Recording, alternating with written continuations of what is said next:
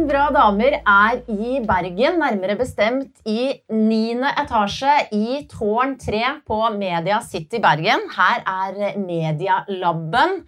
Kantar har akkurat presentert de siste medietrendene, og som om jeg ikke har sagt medier nok nå. Dama som sitter ved min side ble for ikke så veldig lenge siden kåret til årets kvinnelige medieleder. Kommunikasjons- og organisasjonsdirektør I TV2, Sara Willand. God morgen. God morgen. Jeg alltid litt usikker på om det organisasjon eller kommunikasjon først. Jeg også. Ja. Hva det som rekkefølgen? Nei, det litt hipp som hapt. Jeg bruker vel å si organisasjon og kommunikasjon. Men jeg prøver å unngå det. En veldig lang titel. Jeg blir liksom aldri ferdig med den. Hva det du sier? Direktør da? Nei, jeg sier jeg leder dette området, sier jeg. Ja. Snakker det litt ned. Og bare ta tak I det at du leder et område. Selv jeg fast ansatt I TV2. Og dette her lurer jeg faktisk på ordentlig. Det sånn, Sara, at du sjefen min? Godt spørsmål. Jeg det? Jo, jeg vel en av de sjefene du må forholde deg til I det daglige. Men det jo, du forholder deg jo ikke så ofte til meg. Nei, jeg gjør ikke det. Nei, det hørtes litt sånn anklagende ut. Det som morsomt jo at jeg vet jo godt hvem du vi har hilst på hverandre, og jeg tror jeg liksom har snakket med deg en gang før, så vidt nede I første etasjen her. Så dette her blir jo en slags sånn omvendt medarbeidersamtale. Ja. Så egentlig så skal vi snakke om deg. Du bare vet ikke ennå. Ja. Hvordan du altså som, ikke sant, den kommunikasjonsbiten av titelen din? I det så ligger det jo at sånn som dette, å sitte foran, her det veldig masse mediefolk, da, men være I søkelyset når du på jobb, det en del av stillingsbeskrivelsen. Hvor komfortabel du med den situasjonen du I nå, for eksempel? Høyst ukomfortabel, ja. Nei, altså jeg har vent meg litt mer til det, fordi at jeg ganske sånn rollebevisst, vet at jeg sitter her fordi at jeg jobber I TV2, at jeg har en veldig spennende jobb. Men det har vært en overgang for meg også å delta på sånne type ting, bli portrettert I DN, persondelen av meg da. Så jeg komfortabel med den kommunikasjonsdelen som går på jobb. Men jeg ikke like komfortabel å sitte og snakke om meg selv. Det skal jeg være ærlig på. Hvorfor det guffent, synes du? Nei, altså det handler kanskje litt om at jeg en litt privat person. Og så synes jeg det mye enklere og jeg har mye mer å snakke om når jeg skal snakke jobb. Det mer komfortsonen for meg. Vi får se da hvordan det blir de neste 40 minuttene, om det blir mest jobben din eller Slagsiden går dit, kan jeg si. Så vi får se hvor flink du da. Ja, men det er bra. Nå må du huske at hun sjefen min. Det som at det har jo vært mange situasjoner hvor du har måttet face kameraene gjennom de årene du har vært I TV2. Det jo mye av det som blir trukket fram når det gjelder denne prisen du fikk også som årets kvinnelige medieleder, at det har vært omorganisering, det har vært flytting, det har vært en MeToo-bølge, og du har liksom stått foran kameraene og skulle fortelle da hvordan TV2 håndterer dette. Hva gjorde sterkest inntrykk på deg liksom altså før alt dette kom, da du bare begynte I TV2, hvordan var de første dagene der? Litt kaotisk. Men først og fremst så husker jeg at det var så utrolig masse spennende folk. Og TV2 ganske sånn komplekst, det tar litt tid å bli kjent. Så jeg vandret nå rundt, jeg husker veldig, veldig godt første dagen da, hvor jeg fløy over med min sjef igjen, også din sjef da, Olav T. Sandnes. Og så fløy jeg over hit til Bergen, og så kommer vi inn på Nøstet. For de som ikke har vært I Nøstet, så det et gammelt bygg. Du skulle ikke tro at det går an å lage TV der. Og det ganger og trapper og dører og kriker og kroker. Og så blir jeg med han opp I 5. etasje, tror jeg. Og så sier han, ja, men da snakkes vi da. Og så står jeg der. Og så skal jeg begynne å orientere meg rundt I dette lokalet her, og jeg tuller ikke at jeg ringte 5 ganger til en på HR og spurte om hun kunne finne meg, for jeg fant ikke frem I det bygget. Men da satt altså HR-avdelingen langt inne I en gang, du gikk ikke dit hvis ikke du måtte. Og jeg følte alltid, husker jeg, at når jeg skulle liksom oppsøke de enkelte avdelingene og miljøene der, så følte jeg meg litt sånn påtrenger, fordi at du kommer inn I et rom hvor det var veldig tydelig at jeg var liksom outsideren da. Så det var en litt sånn rar opplevelse, litt sånn hvor starter jeg? Men jeg følte meg veldig, folk var flinke og nysgjerrige, og jeg fant ut fort at man hadde gjort researchen sin, så de visste jo nesten mer om meg enn jeg visste om meg selv, når jeg møtte de i kaffekøen og i det hele tatt. Men det er veldig sånn spennende start. Litt overveldende. Ja, og hvordan synes du det nå da? Litt overveldende. Nei, jeg elsker det. Det litt sånn, jeg tror, vi snakker om at vi liksom ikke noe pølsefabrikk eller noe gule sier, skal ikke snakke ned andre virksomheter, men det sånn spennende miljø, og det så mye som skjer, og det så puls, og det så flinke folk, så det bare et utrolig sånn stimulerende miljø å være del av, altså. Og mange tenker jo at TV-bransjen ekstra spennende eller til og med glamorøs, kan noen driste seg til å tenke. Og denne bransjen var jo også ny for deg da du kom inn. Hvordan synes du det var? Altså jeg hadde jo heldigvis hatt en litt sånn, vi hadde presentasjon fra Kantar her hvor de gikk gjennom ukepressemagasin. Jeg jobbet jo der før jeg kom til TV. Det var en veldig fin sånn onboarding til å komme inn i TV-miljø.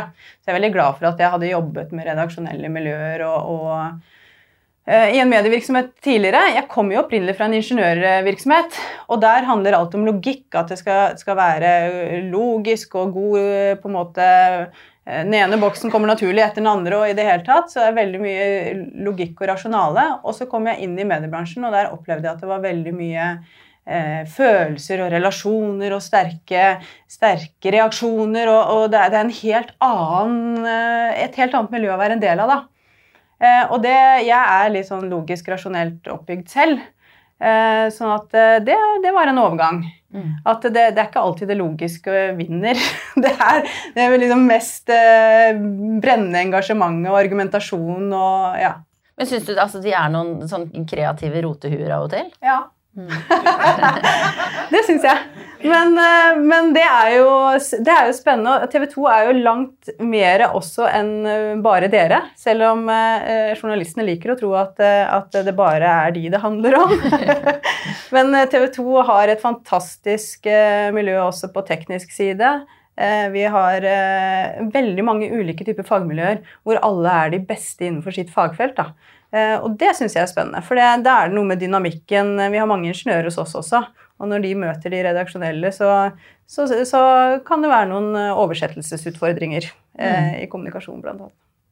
Du, vi nevnte så vidt MeToo, som har vært en viktig del av dine arbeidsutfordringer i disse årene, i hvert fall sett utenifra, disse årene du har vært i TV 2. En novemberkveld 2017 var det vel, begynte min kollega Alexander Skau å twittre og outa ikke navn, men situasjoner som han hadde sett, og dyttet dem fram i lyset. Hva tenkte du da du ble oppmerksom på de tweetsene som kom? Jeg satt hjemme i sofaen sammen med mannen min og så på TV, som man bør gjøre, folkens. Og så begynner det å tikke inn meldinger på min telefon fra TV 2-ere, som spør om jeg har sett Twitter, og det hadde jeg ikke da. Og så går jeg inn, og så ser jeg tweetsene som begynner å komme fra Alexander Skau. Og da sånn, min første reaksjon at her må jeg få opp fakta, fordi jeg visste jo at han hadde jobbet hos oss, og jeg hadde jo ikke så lang fartstid på den tiden der, så jeg kjente ikke til historikken. Så vi satte ned et lite team, sånn at vi kunne nøste litt grann hvor mye av dette her ting vi vet om fra TV 2. Det var jo stort sett historier, eller det var historier tilbake til dette her.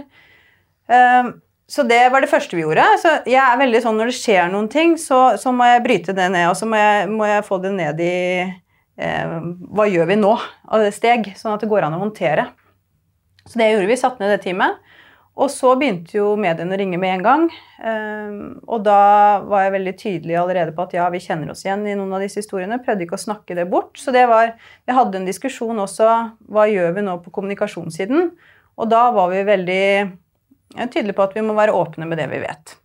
Så da sa vi at vi kjenner i hvert fall igjen 5 av disse episodene som Alexander twitterer om, og så skal vi jobbe nå for å få full oversikt. Og da inviterte jeg Alexander til en prat, så jeg sendte han en melding, og spurte om han kunne være interessert i å møte meg, så jeg fikk litt mer innsikt. Og det sa han ja til. Så det var det som skjedde umiddelbart. De neste 14 dagene var sånn kaos, fordi at det ringte hele tiden eksternt fra, og vi prøvde å få oversikt internt, og det var jo altså det påvirket TV 2 ganske mye også internt. Så det var mye å håndtere. Jeg kjente veldig på hvorfor den rollen min hadde tidligere hatt 2 direktører, akkurat der og da. Det var overveldende å både skulle være kommunikasjonsdirektøren og organisasjonsdirektøren da. Og en av de tingene som, altså ikke sant, selvfølgelig det forferdelige enkeltsituasjoner, men så handler det som gjennomgående på en måte at det snakkes om en kultur, og at det har blitt liksom dekket over og sånne ting. Mange ting som har skjedd liksom utenom din vakt da. Men likevel når du begynte i TV 2, altså det sånn at du kunne nikke gjenkjenne, ja det sant, det en sånn ukultur, og dette burde vi kanskje fikse opp i før noen begynte å varsle. Jo, jeg hadde hørt historier om ting som hadde skjedd tidligere, så det var ikke helt ukjent for meg at det hadde vært sånne episoder i TV 2. Og så det litt sånn, jeg var på en ting, fordi at du spurte meg i stad, ikke sant, hvordan det å jobbe i TV 2? Det et fantastisk, fra mitt perspektiv, fantastisk arbeidsmiljø, som folk som har jobbet der i 26 år har bygget opp over tid, veldig stolte av. Og det folk har venner, familie, de har levd livet sitt i dette miljøet her. Så når du snakker om ukultur, så var min inngang det at TV 2 hadde en fantastisk kultur. Men på lik linje som veldig mange andre i det norske samfunnet, så har vi latt ting få gå for langt. Vi har forklart det bort, vi har ikke håndtert det, og det handler om lederskap. Det handler om, selvfølgelig så det opp til hver og en å oppføre seg, men det handler også om hva man som lederskap har akseptert, da, litt sånn stilltiende. Og det tror jeg, det noe MeToo satt i gang, så det tror jeg hos alle, inkludert meg selv, at du starter en sånn ransakelse og tenker igjennom hvor mange ganger har jeg observert noen ting som, var det egentlig greit? Burde jeg ikke sagt ifra? Og sånn tror jeg det var i TV 2 også. Der på alle nivåer, også kollegemessig, at man har observert ting som man kjente at det der burde jeg bare sagt ifra om. Og det tror jeg i hvert fall MeToo har hjulpet oss til, at vi har fått en lavere terskel for å si ifra til hverandre da. Men synes du at du som leder burde ha gjort noe tidligere? Har du hatt noen selvransakelse på det? Ja, det har jeg også hatt. Og det klart at vi var i gang med noen ting allerede der. Vi hadde jo et arbeidstilsyn som hadde hatt en gjennomgang her i Bergen, hvor vi hadde fått en del pålegg som vi jobbet med. Og dette har vært et litt sånn større prosjekt for oss, hvor vi har snakket om å modernisere TV 2. Og for mitt perspektiv når jeg kom inn, at det fagområdet som jeg representerer, har ikke hatt som veldig stor kred. Altså ledelse? Ja, ledelse, og det å jobbe systematisk med ledelse og kultur, og en del av det temaene som man ofte kaller myke temaer da. Sånn at det å få det høyt på agendaen og inn på ledergruppeagendaen og være noen ting som vi snakker høyt om da, og har forventninger om at vi skal ha lik kvalitet på som det vi har til journalistikken vår, det opplevde jeg hverken TV 2 hadde vært flink til, og det gjaldt også veldig mange andre medievirksomheter, tror jeg. Du, altså når du beskriver hvordan du angrep alle disse Twitter-meldingene og hele den situasjonen, så du bryter ned, du analyserer, virker veldig sånn organisert og målrettet i jobben din. I hvor stor grad strekker det seg liksom, utover til resten av livet ditt? Har du snakket med noen? Nei. Nei, altså, min mor alltid frustrert. Jeg vokste opp i et sånn hjem hvor det ordning og reda, og min mor har tellekanter på alt, og hun river seg håret hver gang hun kommer hjem til meg. Og åpner opp en skapdør, så ramler det ut alt av kjeler og ting og tang. Så det ikke sånn veldig orden, men og det har nok endret seg over tid også, hva jeg har kapasitet til. Da. Altså hvis jeg skulle hatt alle veldig høye krav til alle deler av livet mitt på lik nivå som jeg har i jobb, da, så hadde jeg ikke hengt sammen. Så jeg har fortsatt et sånt stuebord midt i stua. Jeg har renovert og fått alt nytt inn i et hus. Jeg har fortsatt et stuebord som har gått opp i liming rundt. Jeg har bare teipet det fast, det ser ikke ut. Det en skam for et nyopusset hjem. Men jeg klarer ikke å holde like stor orden, nei. Og jeg glemmer alt av familiegrupper og vennegrupper, og ungene mine helt fortvilet fordi at de kommer hjem og så mamma, i dag fikk jeg feil matpakke igjen, eller du glemte å gjøre, så jeg henger ikke helt i hop. Men lever du godt med det? Nå gjør jeg det, ja. Ja. Og de ler av meg, de barna, så det litt sånn, mamma, så jeg tenker at det finnes verre ting. Du sier at du lever godt med det nå. Hvilken prosess har du måttet gå gjennom for å slå deg til ro med at det litt frynsete noen steder? Ja, kan det være alder? Jeg vet ikke. Nei. Eller kanskje bare man lager et sånt skalkeskjul for seg selv for at man skal klare å stå i det, at dette helt ok. Nei, vet du hva, det litt i den der dingsen jeg har med meg i dag, da, som du har bedt meg om å ta med, men jeg litt i opposisjon. Jeg blir litt sånn jeg gidder ikke, når alt skal være så perfekt, så får jeg nesten litt lyst til å være motsatt. Det litt sånn en liten demonstrasjon. Men det jo fantastisk, fordi altså, en annen bra dame, Trine Eilertsen, nå sjefredaktør i Aftenposten, hun sa i denne podcasten at vi kvinner spesielt har jo en tendens til å sammenligne oss med hverandre, men så sammenligner vi oss med de vi digger i jobben, og så vil vi gjerne være sprek som en toppidrettsutøver, og så vil vi gjerne se ut som en kjent skuespillerinne eller modell. Altså, vi sammenligner oss med enere på alle felt, da, og det jo veldig få som ener på alle felt. Altså, de færreste jo ener på én ting. Altså, det jo en fin sånn, det høres jo enkelt ut, men det en fin leveregel da, å kunne være litt i opposisjon. Men jeg ønsker også alle de tingene. Ja, du gjør det. Ja, sånn helt ærlig så hadde det vært helt fantastisk det, men jeg har jo erkjent at det går jo ikke.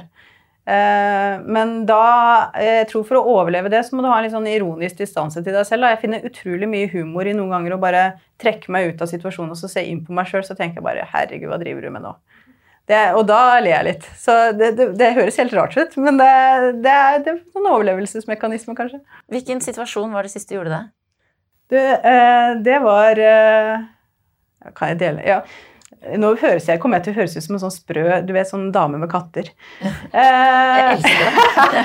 Jeg sto på togperrongen i går, skulle fly over til Bergen i går kveld, og så snakker jeg med Karianne Solbrekke på nyhetsredaktøren vår på telefon. Og så tidligere på dagen så hadde jeg vært hjemme med sykebarn over 2 dager nå, og det har vært sånn kaos. Først han minste med omgangssyke, og så tok de som jobber hjemme vannet. Og den kombinasjonen kan dere jo tenke dere selv. Og så dag nummer 2 så fikk eldstemann sånn febertokter og gikk helt og så masse ting og var helt kjørt. Og i tillegg så sitter jeg på sånn videokonferanse da, i x antall timer disse 2 dagene her skal manøvrere dette. Det jo et blikk i seg selv, og så snakket jeg med henne tidligere på dagen, så sier jeg, nå det bare kaos, det her du skulle bare sett. Og så står jeg på den perrongen og snakker med henne, og så kommer det et godstog kjørende forbi, så jeg hører ikke en dritt av hva hun sier. Så jeg bare venter litt rann. Og det toget tok jo liksom aldri slutt. Og så da trekker jeg meg ut igjen, så begynner jeg å le av meg selv. Hva om dette bare var dråpen nå etter de 2 dagene? Og så knekker jeg helt fullstendig med at godstog kommer kjørende forbi, og den samtalen bare får jeg aldri fullført. Det hadde vært veldig humor, og da tenker jeg det blir stående der og le. Ja, det hadde vært humor hvis det bare ble dråpen på de 2 dagene, det der forbannet godstoget. Sånn holder jeg på. Men da gikk du, det veldig nydelig da går du over i latter og selvironi, altså andre, kanskje meg selv inkludert, ville muligens etter de dagene der og den beskrivelsen gått inn i et slags sånn dypt ned i selvtillitsdalen-modus, eller bare, dette går ikke, og kanskje begynt å grine. Hva det du har som gjør at du har den evnen til å le? Ja, det den der selvironien, tror jeg. Altså, som bare, jeg har mye humor i de der små tingene i situasjonene. Det også når jeg satt inn på videomøte, og så ser jeg alle de som du får en annen vinkel inn på møtene når du sitter på videomøter og ser de du i møte på. Da har jeg også mye humor. Hva det som egentlig skjer i møter når det sitter 6 stykker rundt et bord? Og alle for eksempel plutselig kommer inn helt likt kledd, eller jeg ser ting som jeg vanligvis ikke, altså da sitter jeg og humrer for meg selv. Jeg tror du må bare, det høres veldig rart ut, jeg ikke så rar, men jeg tror det å finne humoren i de der små øyeblikkene gjør at du får litt sånn overlevelse. Samme jeg gjør når jeg kom løpende til skolen for sent til en avslutning på skolen. Da kom jeg fra Bergen med trillekoffert. Da har jeg mistet toget, så jeg forsinket, så jeg må ta taxi, og da kommer jeg med taxi inn på en skoleavslutning, og da sitter folk ute. Det er vondt. Og så kommer jeg med trillekofferten, og når alle sitter på sånne pent pyntelig pledd ute i den der hagen på skolen, så kommer jeg humpende med trillekofferten min over da steiner, og i det hele tatt begynner å løfte den så ikke den skal bråke så mye. Og det også er jo vondt. Så da må du løfte deg litt ut og tenke at dette her ser jo bare corny ut, og så må du stå litt i det. Og det evner jeg da. Det er en god egenskap. Ja. Min mann ser ikke nok litt sånn, å herregud, hva driver du med nå? Er det han som er flauest? Nei, jeg tror han valgte meg for mange år siden, så han har lært å leve med det. Så jeg tror sånn er det. Vi lever med hverandres både gode og dårlige sider. Men du sa du hadde en dings som viste din opposisjon til diverse ting. Jeg spør jo da alle gjestene mine om de kan ta med seg noe som sier noe om hvem de er. Jeg er spent på hva du har tatt med.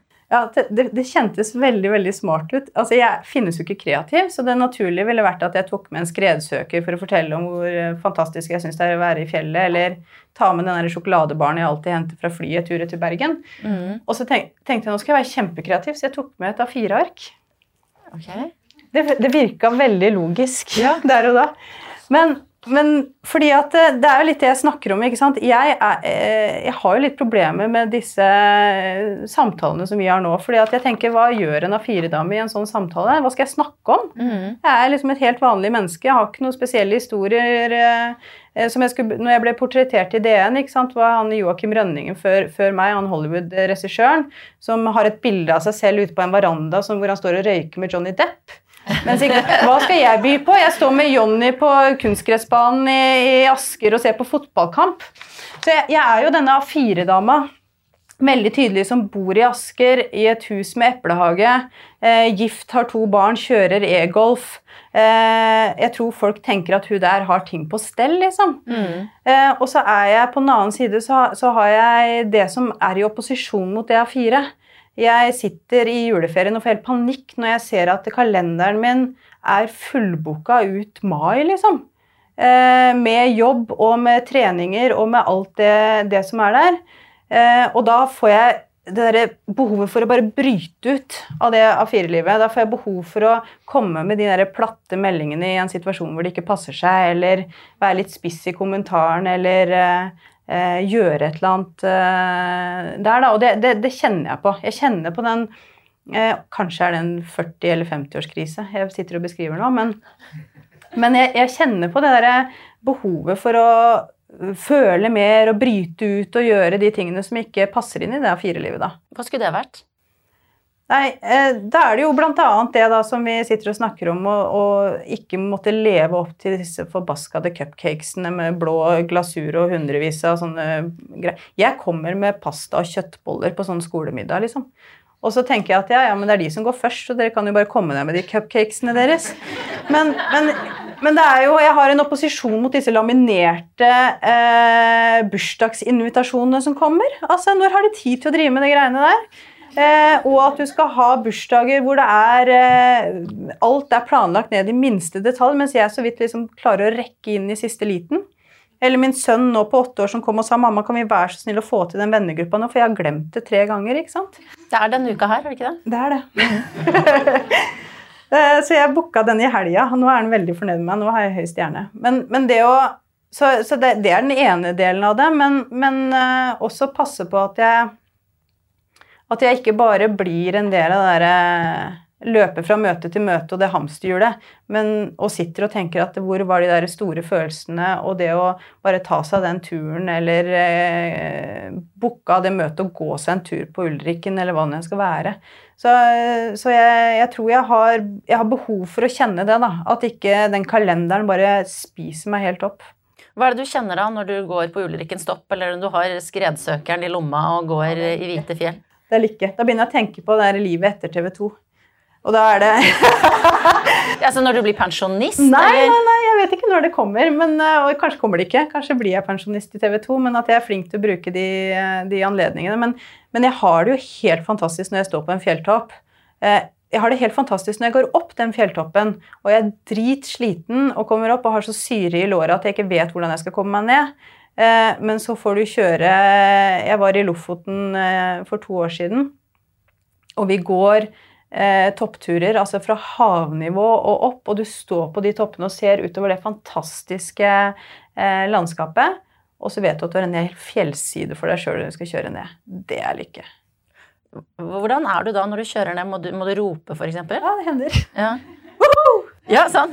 Ja, men alle som har liksom, jeg langt ifra noen sånn frisksporter som deg, men det noe når man kjører nedover en sånn fjellside, det kjenner dere igjen. Man kan ikke være stille da. Da må det komme noe sånn Ronja Røverdatter-hyl for gleden over det du kjenner på det. Ja. Det noen andre situasjoner du har den trangen? Til å hyle? Ja! Ja, men den lever jeg ikke ut. Jeg har det noen ganger når jeg står i en heis, og vi nordmenn går jo inn i en heis. Og så står vi der, og så ser vi så vidt på hverandre. Da begynner den der fantasien, og liksom, hva hadde skjedd nå hvis jeg virkelig bare sa et eller annet skikkelig sånn plumpt, eller begynner å hyle, eller... Og kanskje, hvis dere ser meg gjøre det her i MCB en gang, så vet dere hvorfor. Nei, men det får liksom sånne noen ganger, eller i situasjoner hvor ting skal være så seriøst eller alvorlig, og de står der med liksom, slipsknuta langt opp i halsen, så har jeg lyst til å være litt i opposisjon. Men jeg ganske flink til å kontrollere den delen, i hvert fall på jobb. Du, apropos de der stramme slipsknutene, slipsknutene. Du har jo vært med å sette et ganske sånn hårete og fantastisk bra mål om å få opp andelen av kvinnelige ledere her i kanalen. Og dere ligger, så vidt jeg har skjønt, ganske ålreit an, men det skal bli 50-50. Hvordan foregår det arbeidet der, synes du? Går det bra? Ja, altså det jo et langsiktig arbeid, for du kan jo ikke bytte ut en hel haug med dyktige folk og så si at beklager, du feil kjønn. Sånn at det jo, men det vi har gjort jo å si at alle eksterne rekrutteringer på ledersiden, det skal være kvinner. Og så skal det være like muligheter internt. Det viktig. Men for at det skal gjøre noe forskjell, så må vi nødt til å ta noen drastiske grep. Og så det jo sånn at vi har ikke, det jo ikke massive lederrekrutteringer vi gjør, så det gjør jo at vi jobber oss sakte, men sikkert mot målet. Men vi har vært tøffere der enn det noen andre har vært, tror jeg, i hvert fall med å si at det gjør vi nå på kort sikt. Og så det ikke lenger tilbake enn i går at jeg i en samtale fikk med sånn, ja, alle de kvinnefellesskapene, det blir jo veldig sånn, veldig strengt da, og altså, menn føler seg ofte pressa eller redde med en gang vi kvinner gjør det menn har gjort i alle år, nemlig snakke sammen og backe hverandre. Hvor mye opplever du av den type motstand? For man kan jo forstå mennene også, at liksom, de redsel for at de skal miste jobben til en dame som mindre kvalifisert. Det jo en veldig vanlig innvending både fra kvinner og menn. Altså den type reaksjoner, hvor mye får du det?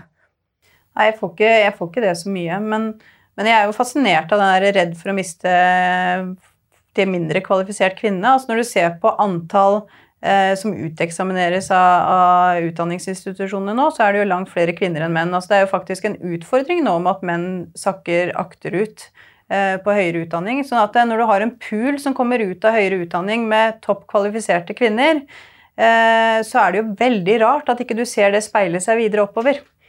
Så jeg kjøper ikke argumentet med at du ikke finner kvalifiserte kvinner. Kanskje i enkelte roller, enkelte fagområder, så det tøffere. Altså det færre.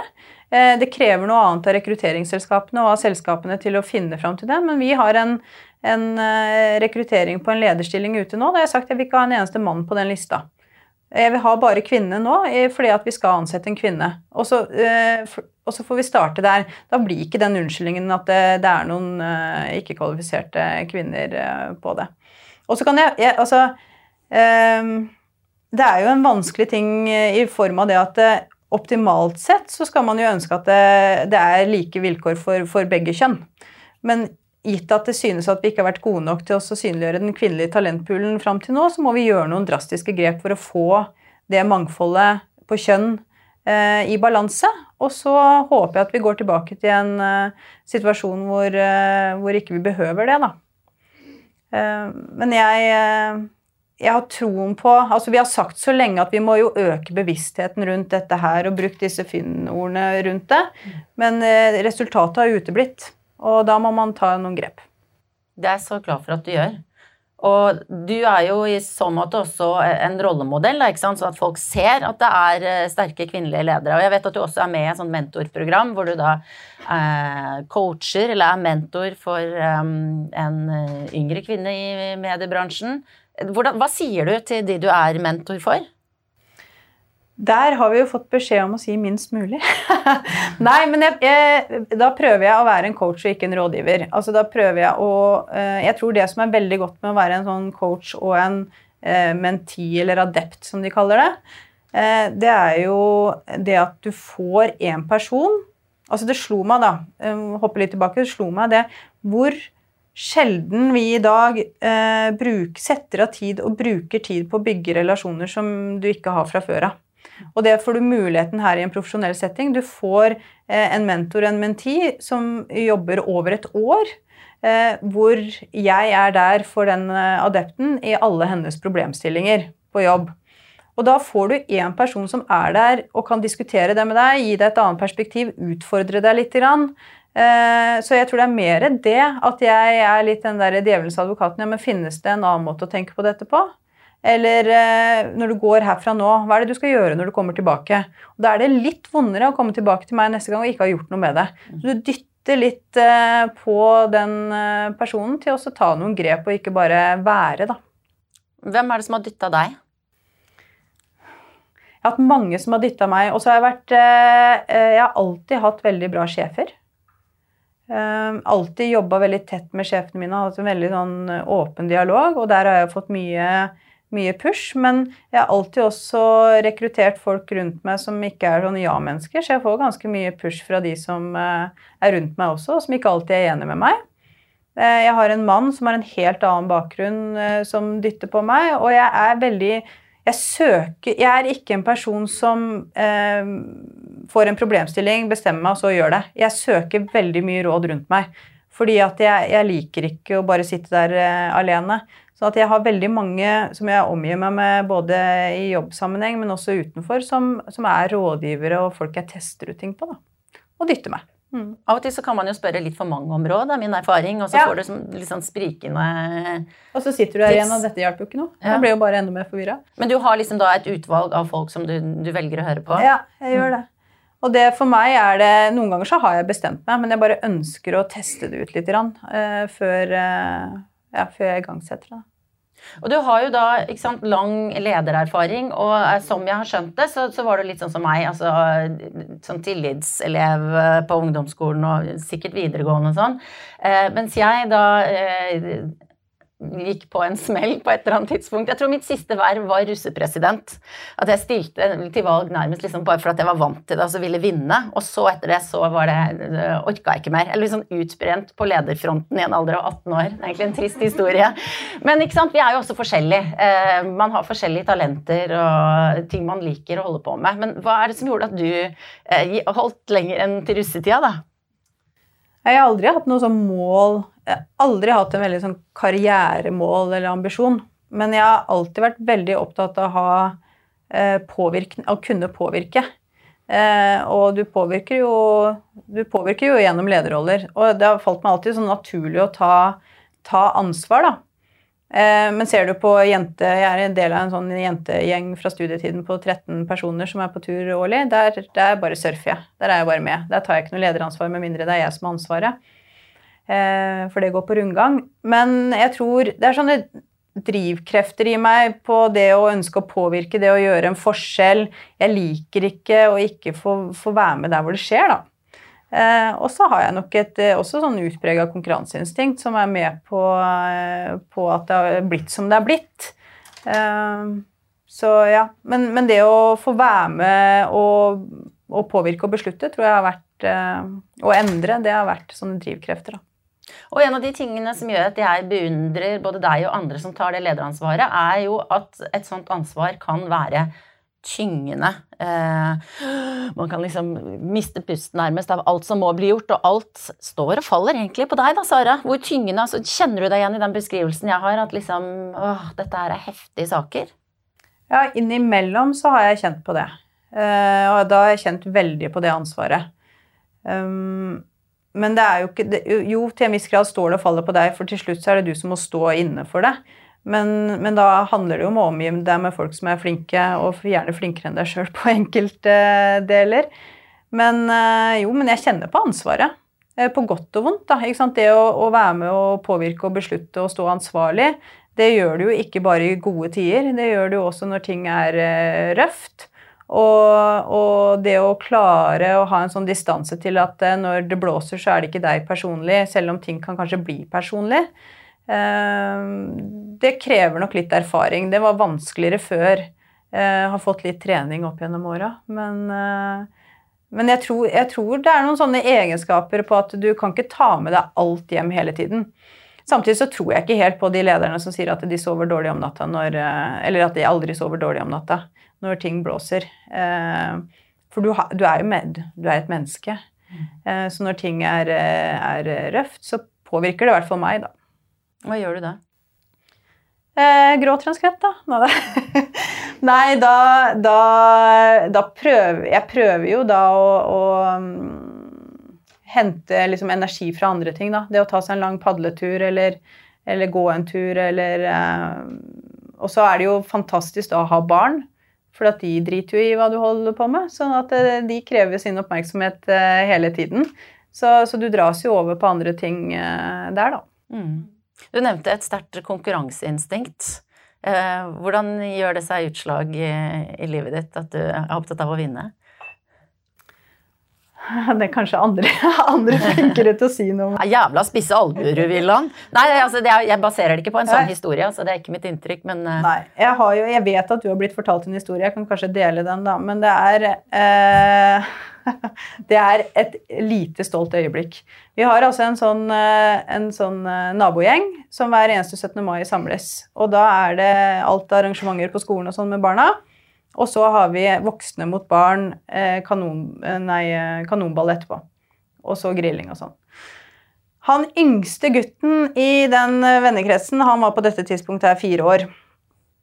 Og så spiller vi da voksne mot barn, og så får jeg den ballen, og så det akkurat som det bare snapper for meg. Jeg glemmer at det voksne mot barn, og jeg dødsfornøyd med håndballarmen, og den liksom drar seg ordentlig til, og jeg drar til alt jeg kan, og så treffer jeg han lille Jack på 4 år rett I ansiktet, og han står der og svaier og går rett I bakken. Og jeg får helt angst og løper bort og bare beklager, og han reiser seg opp og tøff som fy da. Men han bruker altså 1 år på å mobilisere så til den kanonballkampen året etter da, når han 5 år kommer tilbake og skal ta hevn på meg. Så at han hadde 1 mål for øye, kanonballkampen da året etter, og det var å ta meg. Og det skulle han selvfølgelig få lov å klare. Så jeg tror det mer der at jeg liker, jeg ikke så god på ting jeg ikke mestrer, altså jeg synes ikke det så gøy, kanskje blir jeg litt sur, altså litt sånn, men jeg tror ikke jeg har noen spisse albuer, men det tar seg mest ut I når ting skal gjøres og idrett og sånn da. Men takket være deg så har jo han nå en veldig sånn, kanskje lett traumatisk forhold til ballspill. Det kan jo gå han godt I livet likevel.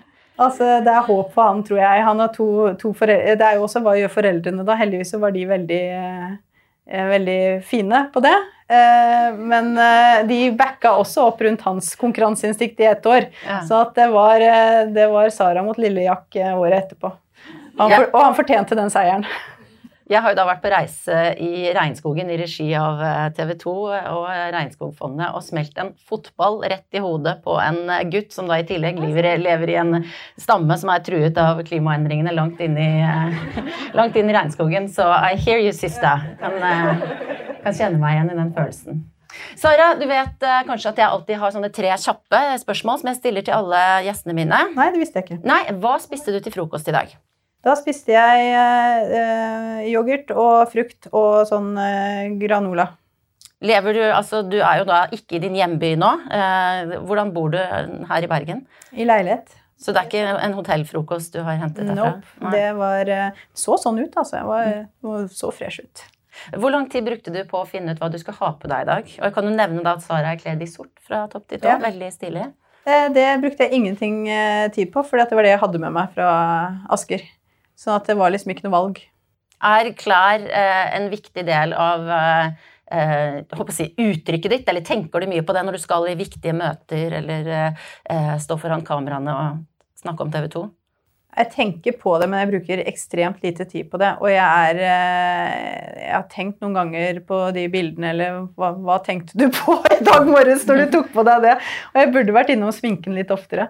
Så jeg ikke så veldig forfengelig, men det klart jeg tenker på det. De andre i ledergruppa mener at jeg har en sånn fotojakke, som jeg alltid har på meg hvis jeg skal på et eller annet. Så dere får se om jeg går med den samme jakka hver eneste gang. Hvordan ser den ut? Ja, den rød. Vi får se etter den røde fotojakka. Siste spørsmål jo liksom brutalt hvis du ikke vet at det pleier å komme, men når hadde du sex sist? Å, herregud.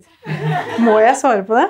Nei, så nå det jo egentlig du som sjefen min, så det kan du egentlig bestemme du da, siden du i ledergruppa. Da forbeholder jeg meg retten til å verne om min mann, så han skal slippe å liksom måtte svare for det. Så... Jeg ser den. Men det du må svare på en bra dame. Podcasten min jo full av dem, med dette rommet her, definitivt det også. Hva mener du kjennetegner en bra dame? Oi. Jeg får se på noen av de bra damene som jeg omgir meg med, da. Men det jeg liker jo de damene som tør å stå for noen ting. Og ikke bare på et rom med 4 vegger og det sitter 2 stykker, men også ut i offentligheten og trygg i det. Jeg liker humoren og snerten i kommentarene og det å tørre å utfordre litt. Og så det den, jeg høres litt sånn banalt ut, men den hva skal jeg si, viktigheten rundt det å være rettferdig, da. Altså det å ha en sånn inngang til at man ikke ønsker å gjøre forskjell, eller sånn, men at man opptatt av den rettferdigheten. Det var en fin beskrivelse. Tusen takk skal du ha for denne medarbeidersamtalen, Sara. Takk for at du var med i podcasten min. Og podcasten min gjør jeg også live på Rockefeller 18. mars, og man kan kjøpe billetter på Ticketmaster. Men siden du har vært gjest, Sara, så kan du godt stå på gjestelista. Det kan vi snakke om etterpå. Tusen takk for meg. Takk skal du ha.